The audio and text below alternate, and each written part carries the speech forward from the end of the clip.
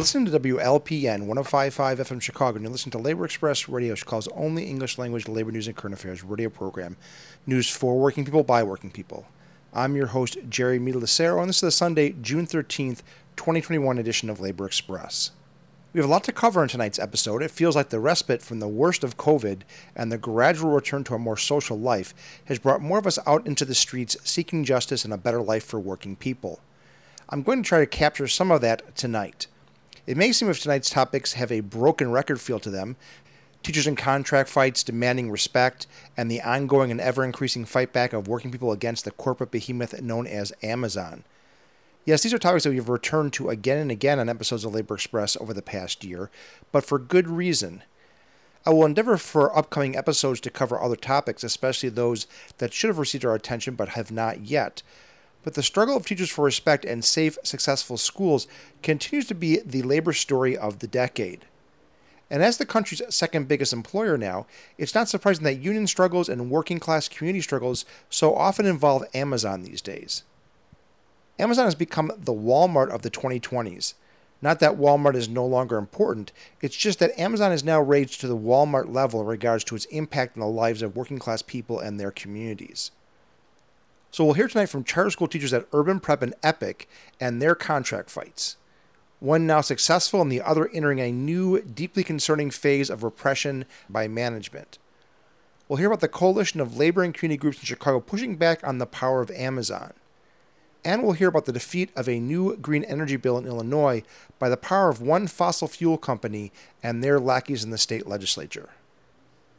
But first we have this week's labor news update from our friends at Radio Labor in Canada. This edition of Solidarity News is particularly relevant to tonight's focus on teacher union organizing and our ongoing interest here at Labor Express in the future of automation. We know that the last 2 decades have seen a massive push by corporate America to privatize education. It is the reason that the charter schools we'll be discussing tonight even exist. We also know that the pandemic has helped encourage the deprofessionalization of teachers, the role of technology in education, and the displacement of teachers by educational automation. Tonight's Solidarity News segment focuses on the concerns of the displacement of teachers by AI, artificial intelligence, algorithms replacing flesh and blood teachers. This is Solidarity News on Radio Labor. Hello, I'm Mark Belanger. The Global Union for Teachers, Education International, is warning that the use of artificial intelligence in schools may lead to loss of privacy for students and minimizing the role of teachers. EI represents more than 30 million teachers and other education workers in 172 countries. It recently released a report outlining concerns that huge education companies will collect massive amounts of data on students and replace teachers with computer programs. I talked to one of the authors of the report about EI's concerns. Anna Hogan is a lecturer at the University of Queensland in Australia. I asked her about the activities of Pearson, one of the education corporations using artificial intelligence in education. Pearson's one of the world's largest education companies, and it's moved from being this textbook supplier to become this really mainstream provider of all sorts of education products and services. So things like curriculum materials, assessment, online learning programs, teacher professional development, and the list goes on. And what Pearson's doing, or their strategy, is really moving into that development of the digital learning aspects of their business. And how they're doing that is working towards personalised learning programs that start to integrate artificial intelligence. So personalised learning is where students sit at their computer and they learn through an algorithm which dictates what they need to learn. So you can think of it a little bit like a Siri or Alexa becoming your new school teacher. And the way that companies like Pearson develop these programs, it requires a huge amount of data. They need to understand how students learn to be able to program an algorithm that can essentially teach students what they need to know and in a way that's best for that particular individual. So to get to your question about why we're concerned about this type of data privatization, and there's quite a few issues here. So the first one's around privacy. So in terms of how student data is collected and what types of data are collected. And then this links to the issues of consent. So often users don't have a knowledge or understanding that their data is being collected or in the way that it is used. So, for example, Pearson will collect data from users interacting with its products and services in responses to their exercises, assignments, coursework, instructor comments, the activities they've completed. While these are all de-identified and aggregated to analyse how Pearson services are used, and then going into their education research and supporting the strategic development of its products and services. But in the report, we basically suggest that then this leads to issues of transparency, as consent is not always explicitly sought. And then there's also issues around data ownership and data responsibility. As Pearson suggests, they're only stewards of student data, and it's actually owned by its institutional customers, which then leads to this idea that, I suppose, around data openness, because if schools own the data or students own the data and Pearson owns the products that are being produced and sold from the data, and essentially the knowledge is being locked up in corporate silos, meaning that the benefit for learners and society more broadly is not realised. So this is what we call the privatisation of the data and the data infrastructure. So if Pearson was to open up and share their knowledge of their algorithms and what they're learning from this data, then potentially the social benefits for all of society in terms of student knowledge and understanding would be greatly enhanced. And I suppose the last thing to sort of raise in terms of the concern is about the ethics of these programs themselves. So we know that personalised learning uses algorithms to predict customers' capabilities. And these predictions basically allow students to go to next types, or it basically grants or withholds their access to different types of learning opportunities. So in a way, students are being taught through these predicted actions, and it's not really allowing them the opportunity to surprise us as they often do in our traditional classrooms. The report you co-authored with Sam Sellar raises many concerns about personalized learning, including its potential to reduce the number of teachers. Tell us about that. I think the point of personalised learning is that this happens on computers, and it very much lessens the reliance of brick and mortar schools and professional teachers. So in a way, Pearson already operates virtual public schools. They're called Connections Academies. Essentially, students log in from their computer in their own home for their entire education. Pearson's already the second biggest provider of these schools in the US, and they're hoping to grow to increase their market share. Now, the role of teachers in these particular learning systems is very much a supporting role. They're no longer intended to be the imparter of knowledge. They're more responsible for student management, not the curriculum. The curriculum is set, and the learning experiences and assessment sourced by the algorithm itself, and the algorithm searches for relevant material from public domain and Creative Commons resources. Already, Pearson Realize has announced a partnership with Google Classroom that can help teachers assign their students content and assessment with all these scores and data flowing back to Pearson and Google. We sort of make the point in the report that personalised learning is a move that increases the chance that teachers' work is more autonomised. It deprofessionalised teachers, and it basically questions whether teachers need to be university-trained graduates with this really in-depth knowledge of curriculum, assessment and pedagogy, given these skills will no longer be required by them, but actually handled by the algorithm itself. So we suggest that Pearson is essentially reducing the need for trained teachers and consequently the cost of teacher salaries for schools and school systems. And this idea that paying appropriate wages is one of the major obstacles of the funding and in some cases, in fact, the profitability of school systems around the world.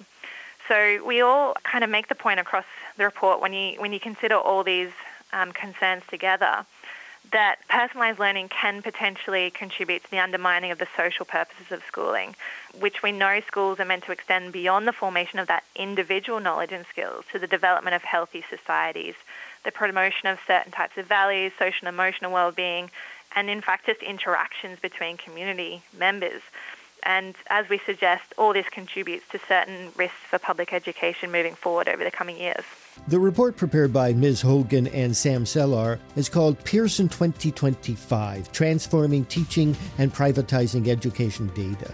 You can find more about the report on Education International's website at www.ei-ie.org.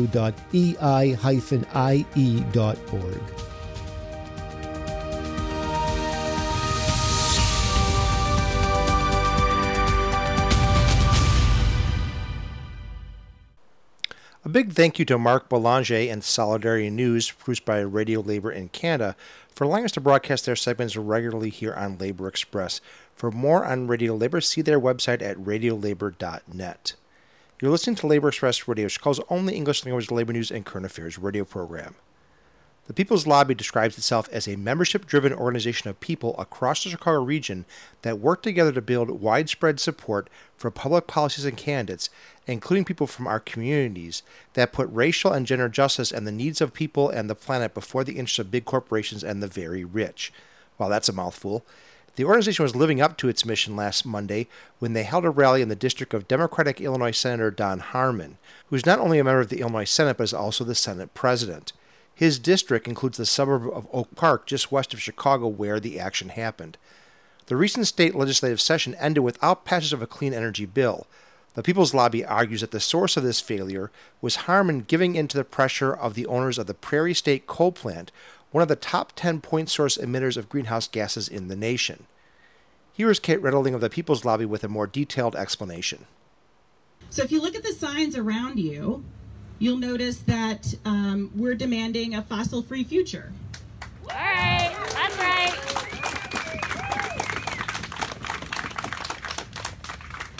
And you'll notice that environmental justice cannot wait. That's right.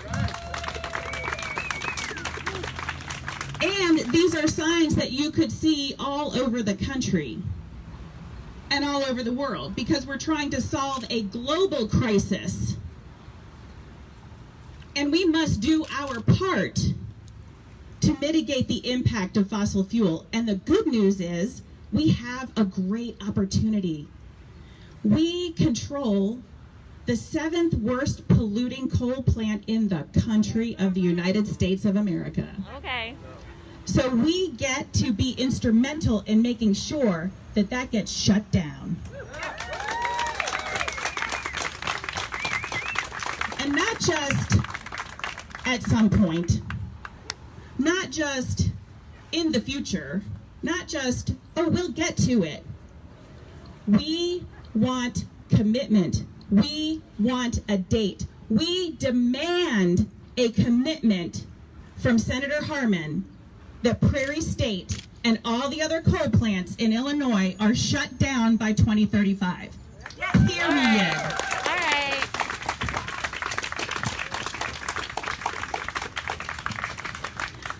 I'd like to also draw attention to the fact that there are thousands of people risking their lives in northern Minnesota to stop Line 3. And we get to stand on a comfy corner in beautiful Oak Park with a little bit of shade, thank you, and lots of water to drink, and speak our piece to our elected officials. And there are people risking their lives. There are also people dying every day because of the plants that we are demanding be shut down.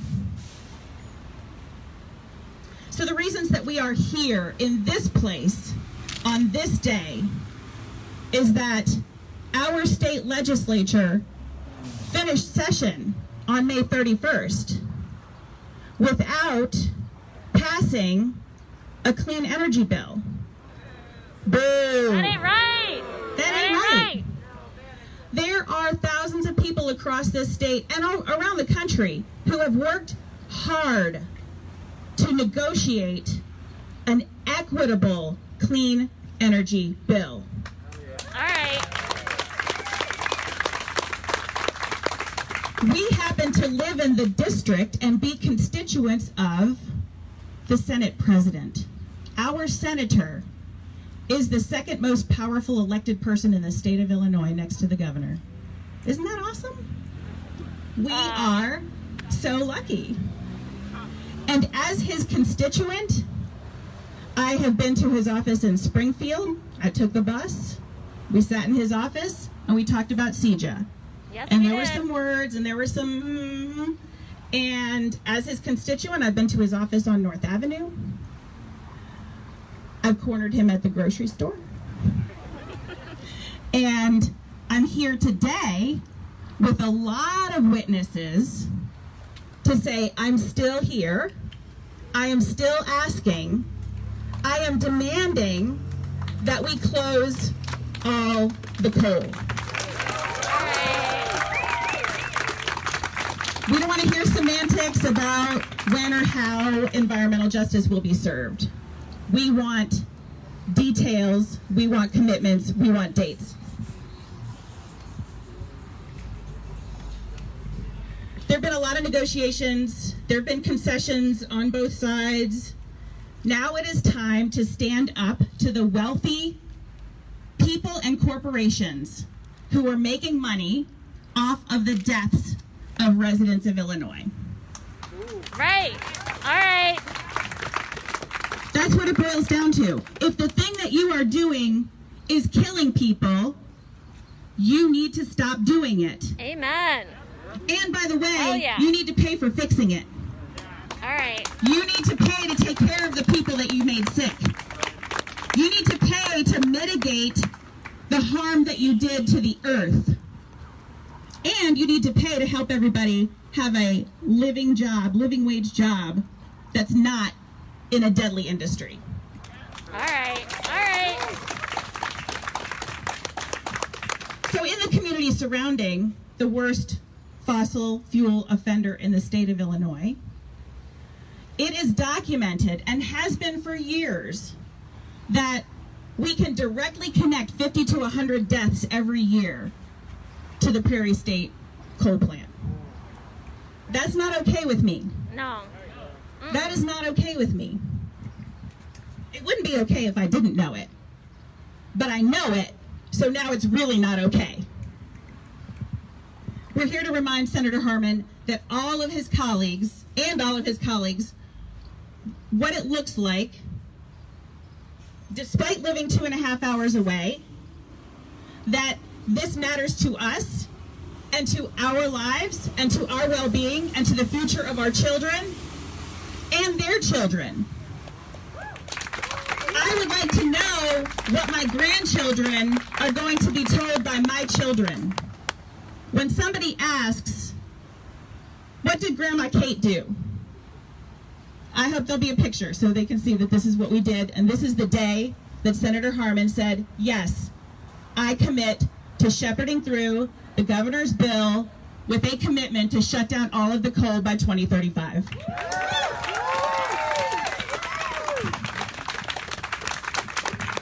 So sometimes you gotta be dramatic to get somebody's attention, right? I mean, this is nice and we can see people and we can wave. But you know what will really get people's attention? When we stop traffic. You're listening to Labor Express Radio News for working people by working people. On May 24th, coalitions of workers' organizations, unions, workers' centers, especially Warehouse Workers for Justice, and community organizations from working-class communities around the country held actions outside buildings associated with 5 Amazon shareholders prior to the May 26 shareholder meetings. These included Fidelity, T. Rowe Price, Vanguard, State Street, and BlackRock. The goal was to convince these shareholders to pass resolutions holding the mega corporations accountable for their treatment of workers, as well as their impact on working-class communities in which they operate. At the rally here in downtown Chicago, Warehouse Workers for Justice Executive Director Roberto Clack explained the situation. Hello, everyone. Hey, go! It's so good to be here. My name's Roberto Clack, the Executive Director of Warehouse Workers for Justice. We're a worker center based out of Joliet, Illinois, and Will County, Illinois, where Amazon is by far, in a short amount of time, become the biggest employer, become the dominant social, economic, and political force in a place where 3.5% of the nation's GDP moves in and out of. We see the massive workforce that they employ with warehouses being announced all of the time, not just in Will County, but all over Chicagoland. 1.5 million square foot warehouse in Markham, 1.5 million square feet warehouse in Matson, in University Park, in Cicero, in Skokie.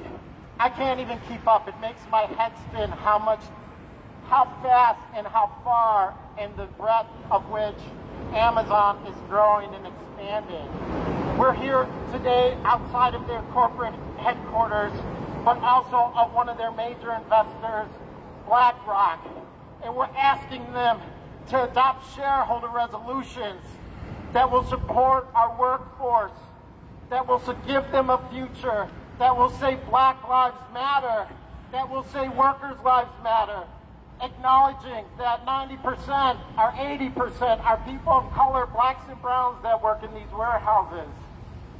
We need this. We need these shareholders to step up and do their part because we're not getting by. They're not doing enough. They're not paying their fair share of taxes. We saw that with the Natalie Moore and the John Lippert report.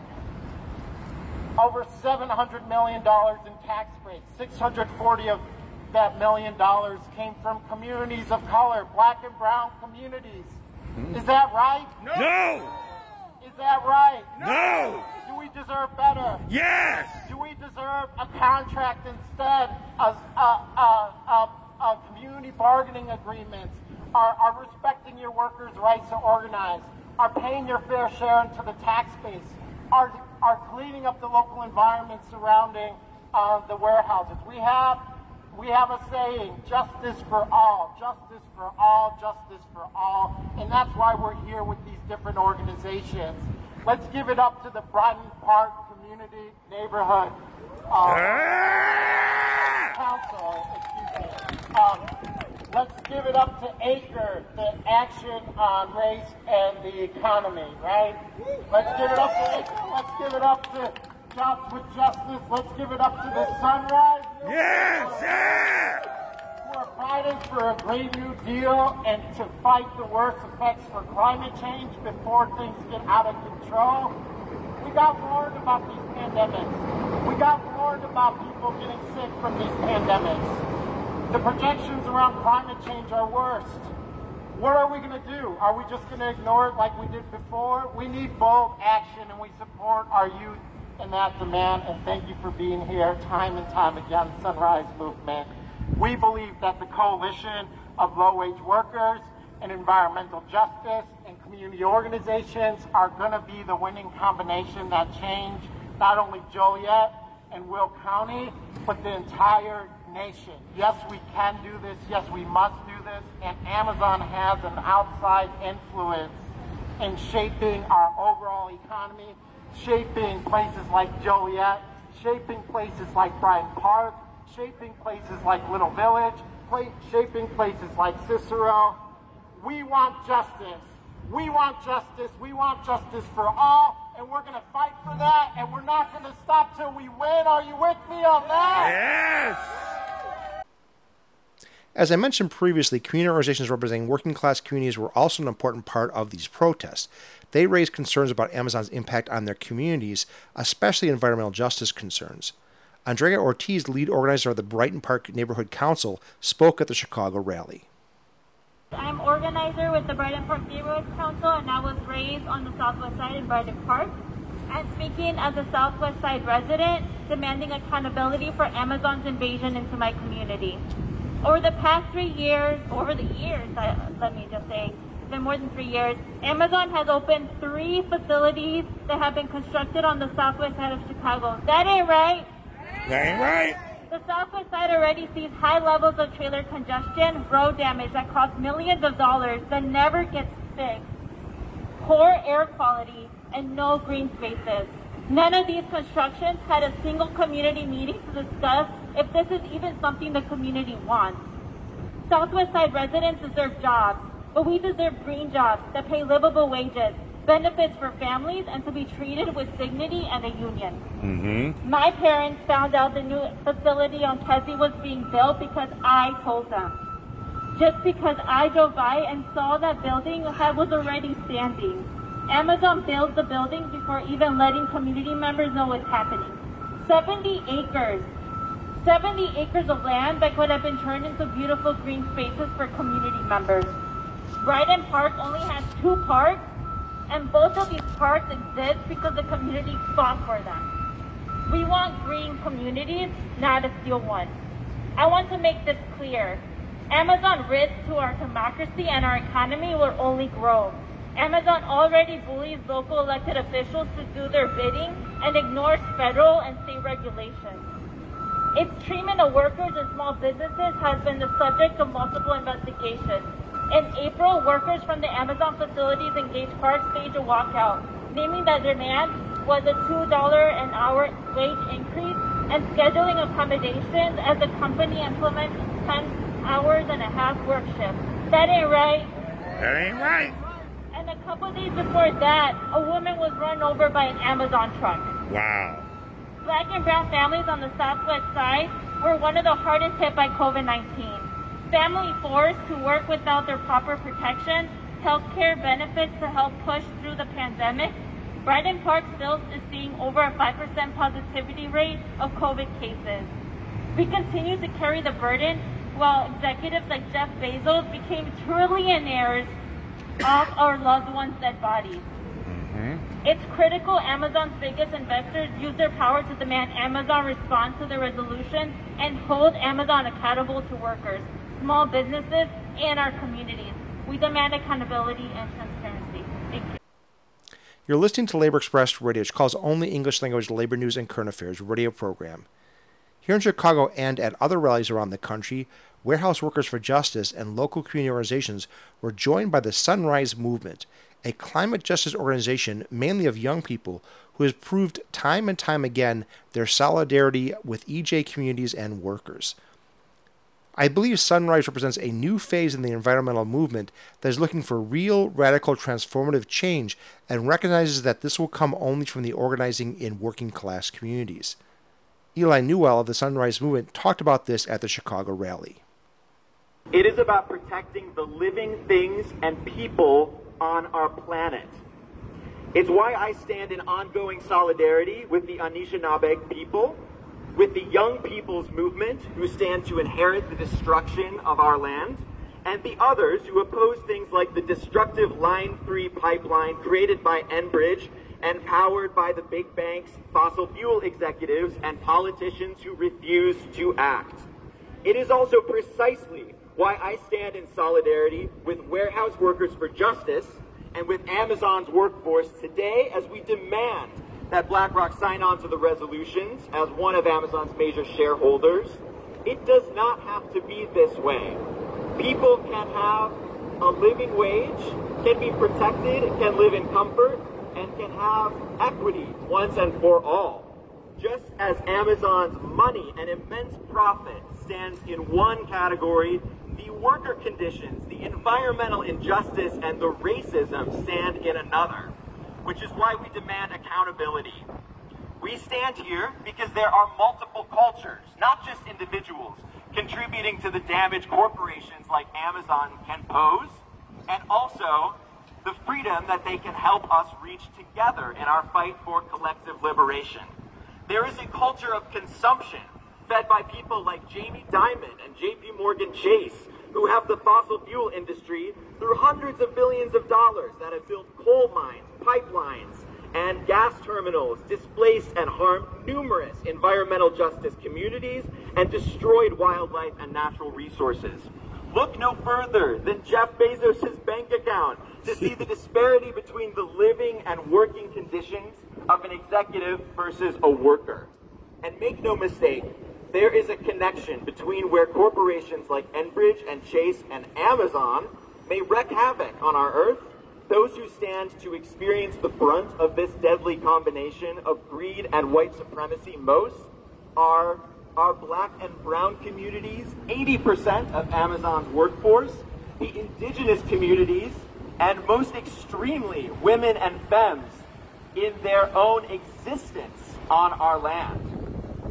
People in large numbers are finally rejecting cultures of moderation. The culture that says, sure, we'll greenwash your advertising, but we won't give you a Green New Deal. And that ain't right. Ain't right.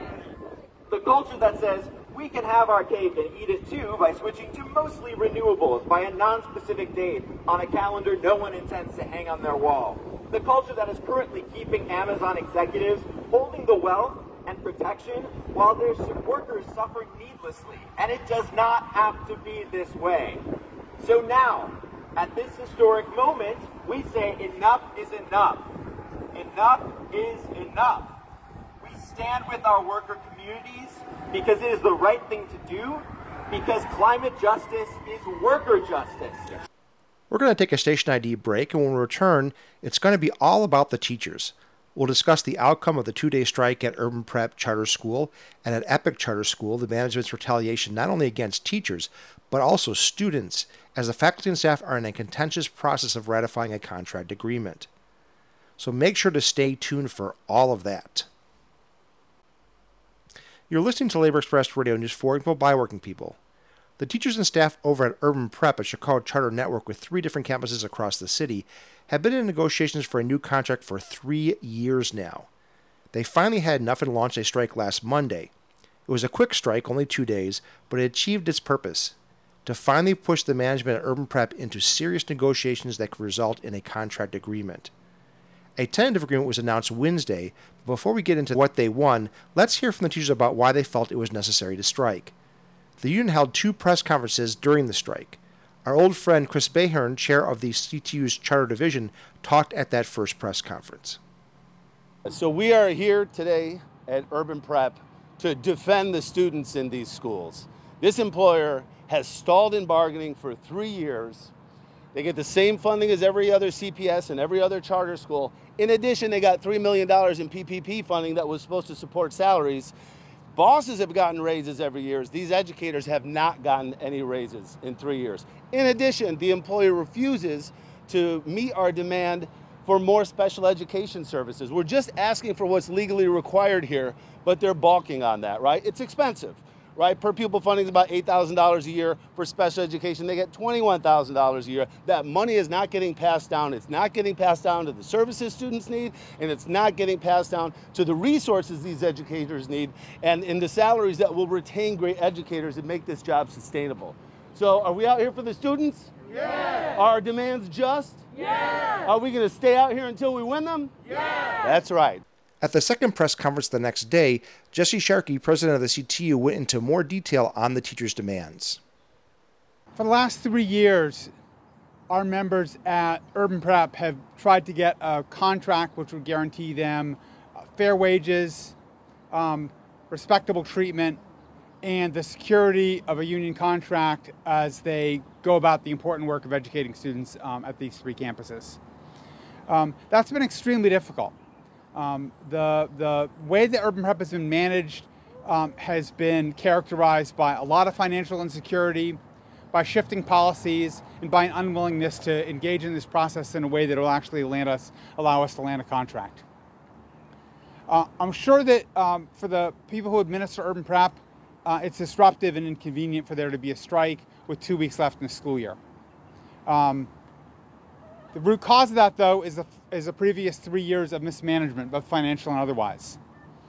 The Chicago Public Schools basically denied Urban Prep the license, the charter to continue operating one of their 3 campuses. Urban Prep had to go to the Illinois State Board of Education in order to get permission to continue to operate at one of their 3 campuses. Chicago Public Schools themselves has Urban Prep under an annual review. Now Urban Prep is coming to us and asking us to lock in a 7-year contract, a contract that runs backwards for 3 years this year and then forward 3 more years, when the Chicago Public Schools themselves are unwilling to do that and have Urban Prep on an annual review. Right now we're in a situation where we believe that we can get a deal with Urban Prep, but they have to come and be reasonable about a small series of terms. We need to have fair treatment for special education students. We need to have a fair economic package.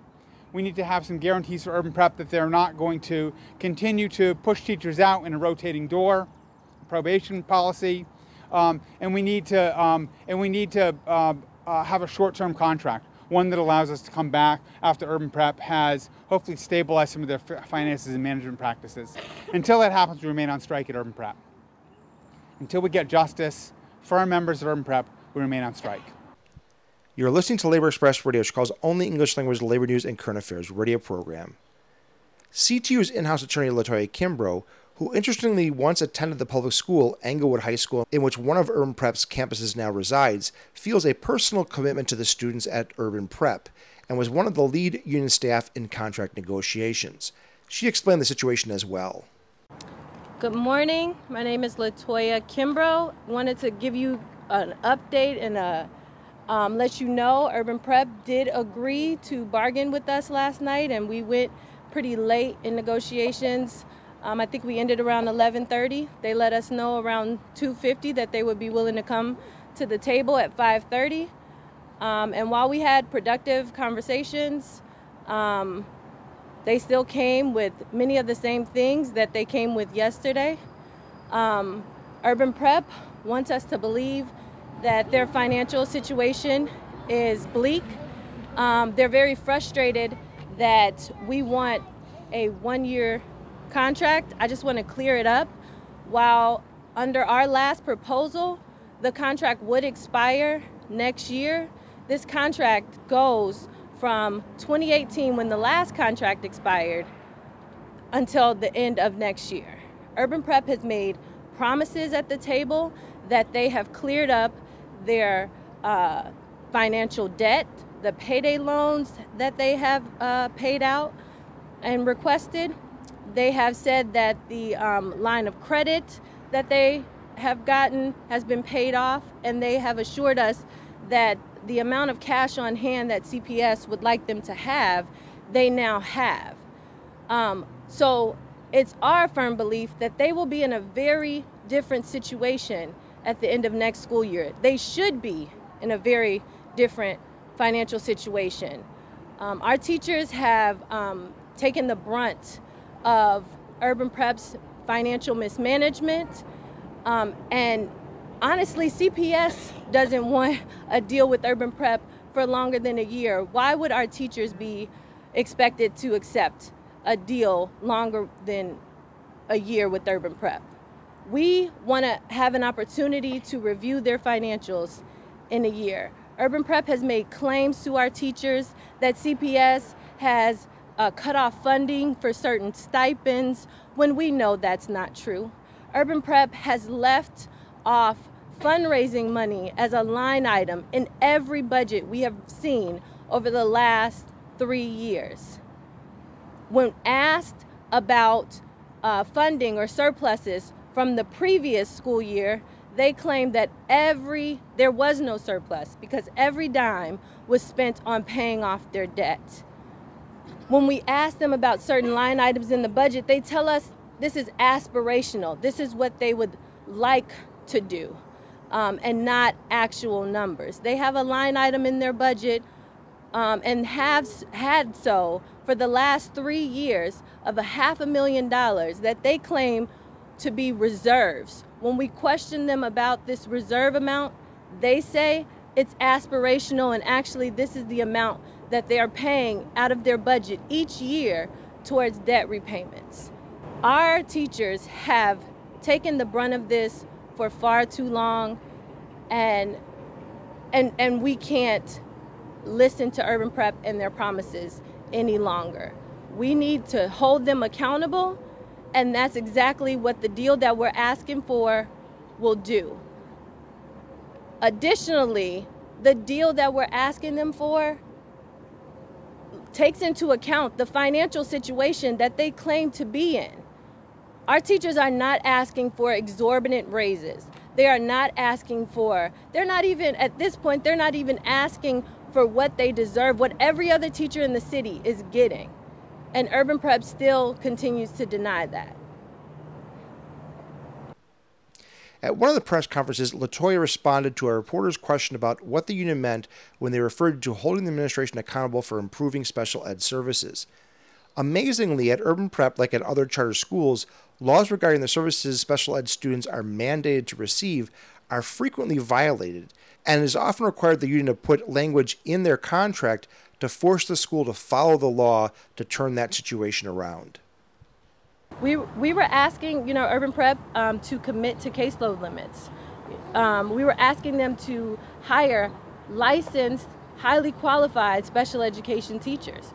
We were asking them to, in evaluating our special education teachers, to do so with someone who is either trained to evaluate special education teachers or have been special education teachers themselves. We've asked them to agree to follow all the laws, any of the laws that deal with special education, as far as providing a child with the manifestation hearing if they're exhibiting extreme behavior. So anything in the law, we've asked Urban Prep to agree to put in the contract. This is something we've asked at every charter. This is something that is in existence in the CPS-CTU agreement. I definitely think it's possible to get a deal. Urban Prep could have had a deal last night. They could have had a deal on Sunday.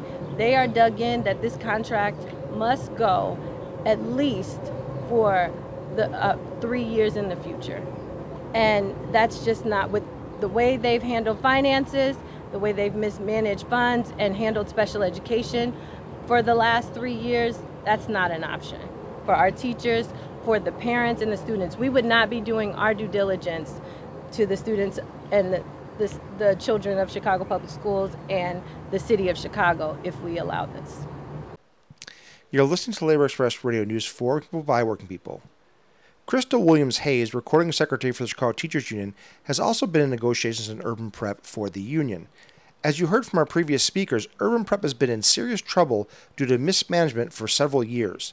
Hayes pointed out that one campus is under monitoring by ISBE, the Illinois State Board of Education, due to this mismanagement.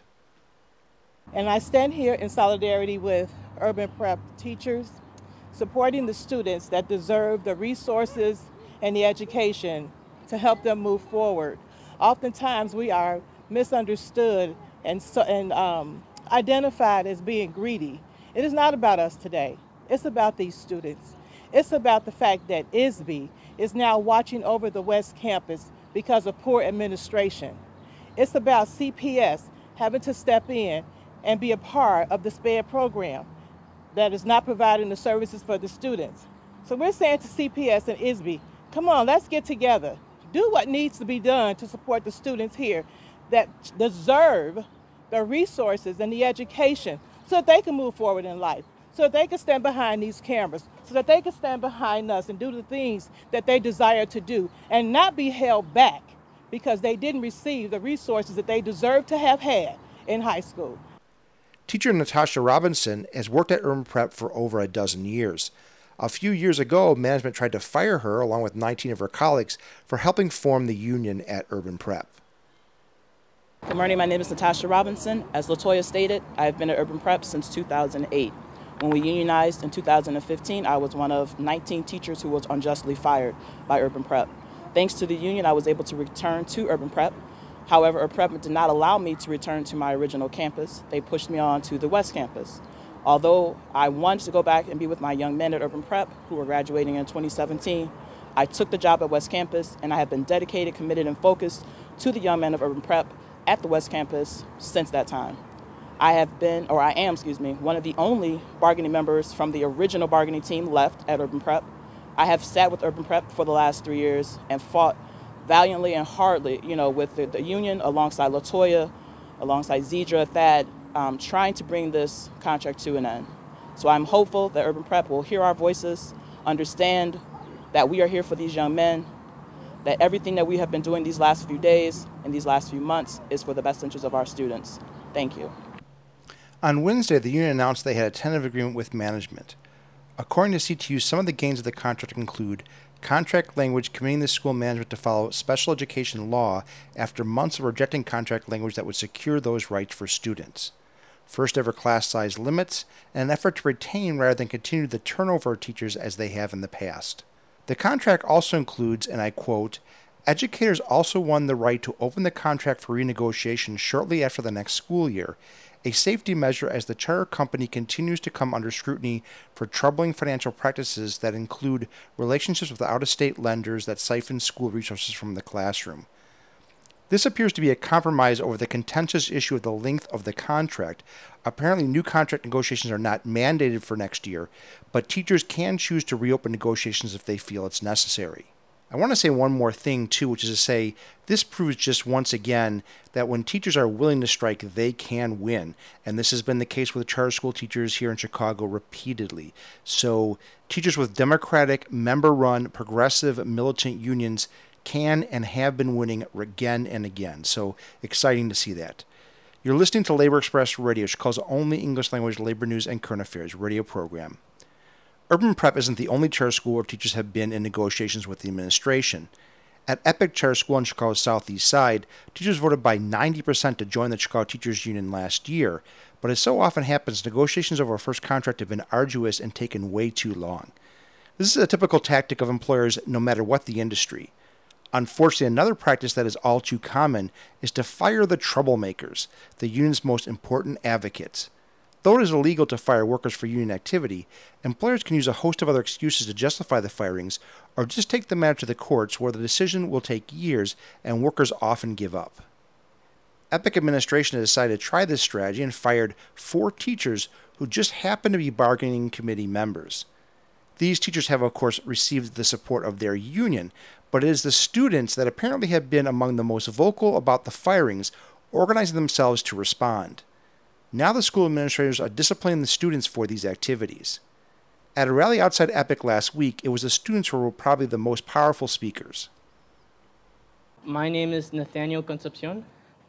We are here today, right, not only as the student body, but with the teachers as well. When we are here because these teachers have set a high precedent for what it means to be a quality teacher.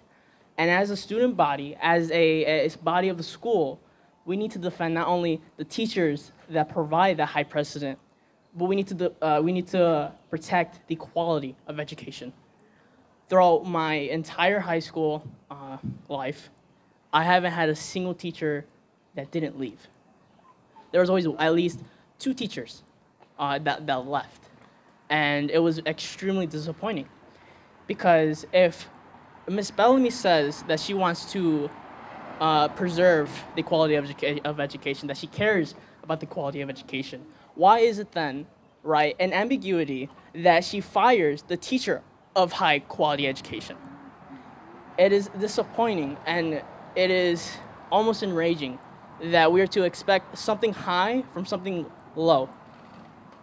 These teachers have set high standards not only for themselves as teachers, but for their students. Because when you're a teacher, you don't only take up the professional role as one, you take up the role as a mentor. You take up the role as someone that inspires, someone that students aspire to be like. So when you fire these quality teachers, right, it's extremely disappointing. Where do you expect us to be 8 years from now when we don't recognize a single staff member? These are the things that we need to consider, right? And I think with reinstating the EPIC 4 is a first step to creating a consistent environment. Because everyone I know, all the student body loves these teachers. Why? Because they know that they can come to them when in a moment of need. And it's in the preservation of the EPIC 4 that we may keep and provide the preservation of a quality education and quality environment where students may thrive in their education. Thank you. Hi, my name is Logan Wallace. I've been asked a lot why we're here and why the students care so much to, hold a rally, and not only caring for our teachers, but our school environment. And as a Black person in society, I'm very used to people not taking my voice seriously, people turning their backs. Obviously, you see it all the time. And then if you add my age on top of that, you really don't see many people my age speaking out that much because we feel as though we aren't taken into consideration, or they don't want to listen to what we have to say. I never thought I would have to experience that in my own school, given that we're a predominantly Black and brown school. You come here, you want your own education, and you want it to be the best.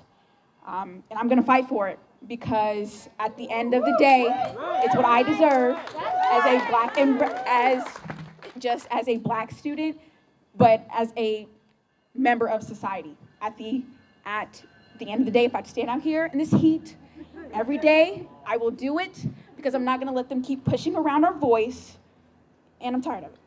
And that's all I'm saying. One of the EPIC teachers read a letter from AFT President Randi Weingarten that explained much of the situation at EPIC. To read a letter from Randi Weingarten, the president of the American Federation of Teachers, who has noted their support for us. To all EPIC educators and the students and parents of EPIC Academy Charter School, I applaud your student-organized rally today. I want you to know that I and the 1.7 million members of the American Federation of Teachers stand in solidarity with EPIC teachers, the Chicago Teachers Union, and all those who rise up to oppose the firing of the EPIC 4 and demand their reinstatement. History teacher Priscilla Dixon, math teachers Lawrence Marshall and Eric Tebow, and science teacher Keyshawn Williams, who also advises the school's LGBTQIA club, all fired for no stated reason. 3 of the 4 of these members are 3 of the 4 are members of the union's bargaining team. 3 of them are also black teachers at a school where more than 90% of the students are black or Latinx. Why were they fired? School officials have not said, but EPIC Academy executive director gave us one possible explanation when she said that she would, quote, not want to work with any rank and file bargaining team members. This is blatant anti-union bias at its worst. It targets bargaining team members. The firings happened as EPIC educators were voting on their first contract, a process that is now paused with the support of nearly every EPIC teacher until an unfair labor practice complaint can be resolved. As your rally today demonstrates, EPIC students have also joined the fight on behalf of their teachers. Students are tired of seeing their teachers leave because of unfair actions by school administrators. Students and their parents recognize that EPIC union members have priorities that match the needs of the kids in the classroom, manageable class sizes, better working and learning conditions, and policies that support teacher retention. Firing teachers who advocate for their students will only exacerbate EPIC Academy's record of high teacher turnover and chronic understaffing. Give these educators the support they deserve. Save the EPIC 4. Randy Weingarten, President, American Federation of Teachers. You're listening to Labor Express Radio News for working people by working people, an audio from a rally at EPIC Charter School organized by teachers and students in support of the EPIC 4 members of the teachers' contract negotiating team who were fired. The protest was also against punishing of students that have organized to try to bring their teachers back. 2 of the fired teachers spoke at the rally. My name is Keyshawn Williams. I am a very proud member of the EPIC staff and one of the 4 fallen teachers that have been released from EPIC Academy in these retaliatory processes. In the last few weeks, we've seen teachers who have absolutely no documented reprimands, have high evaluations, be released from this organization with no cause and no justification outside of being members of the bargaining team. No cause except standing up for their rights and the rights of their students and the rights of their colleagues. But on this day, not only are we standing here to fight for those 4 teachers, myself included, we're also here to increase student voice in decisions around this campus. The students at EPIC Academy have organized themselves to show full support for their teachers and have been met with their own forms of retaliation. We have students who are being disciplined currently right now for raising their voices and being involved in their education. And at this moment, I actually challenge the administration of EPIC Academy to tell me one time it has ever been proven that disciplining black and brown kids for being involved in their education was ever a positive thing.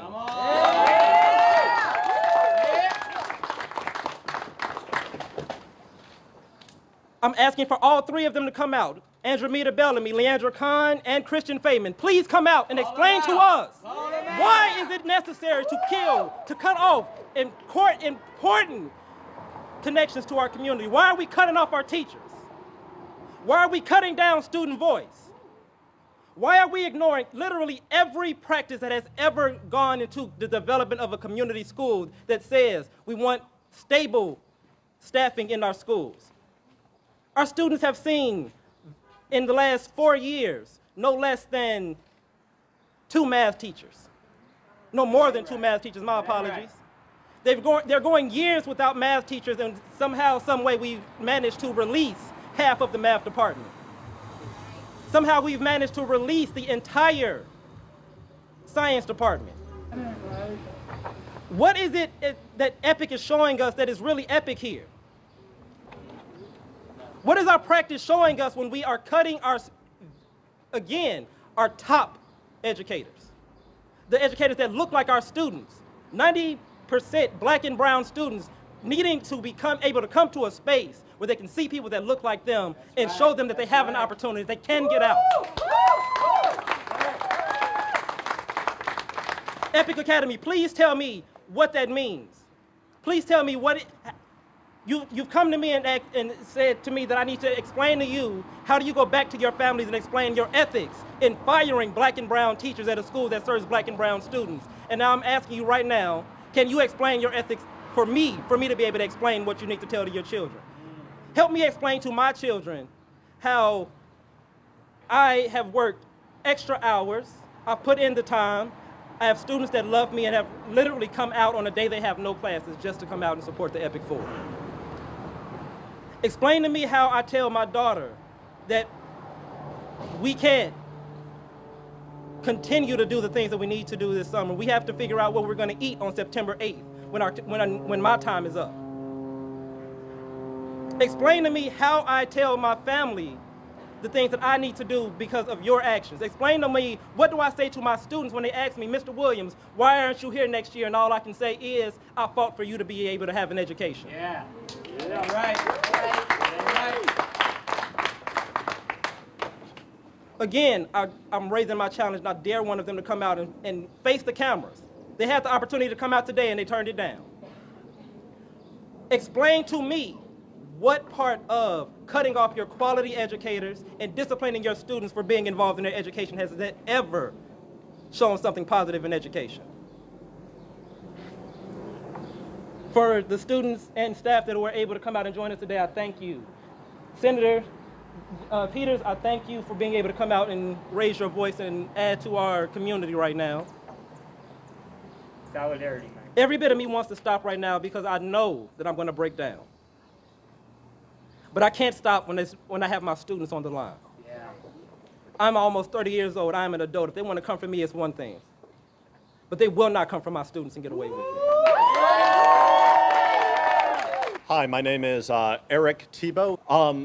Last week, I had the opportunity to attend a student meeting where, like today, students spoke airing their feelings about the firing of the Epic Four and the quality of their education. And while it was so humbling to have students' support and to know that they were fighting for us and for their school, it was also deeply, deeply sad that these students who could so clearly articulate, as you've heard here today, the impact on their education that the lack of consistency, that missing teachers, that long-term subs are having on their education, and the way that the decisions made by administration will impact their futures. Our students understand this, our communities understand this, and the administration of Epic Academy understands this. We need a quality, world-class education for our students here at Epic Academy. It is what they deserve. And I thank you all here as students, as families, and members of the Chicago Teachers Union for advocating for that education today. Thank you.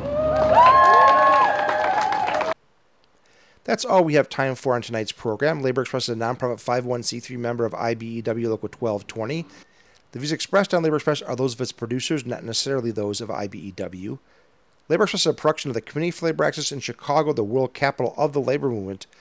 Labor Express is a proud member of the Labor Radio and Podcast Network, working people's voices broadcasting worldwide 24 hours a day. Find out more at laborradionetwork.org. The song's our theme is called Worker Song. It was written by Ed Pickford and recorded by the Dropkick Murphys. Tune in every Sunday at 8 p.m. or Monday at 11 a.m. on 105.5 FM or lumpenradio.com for more Labor Express.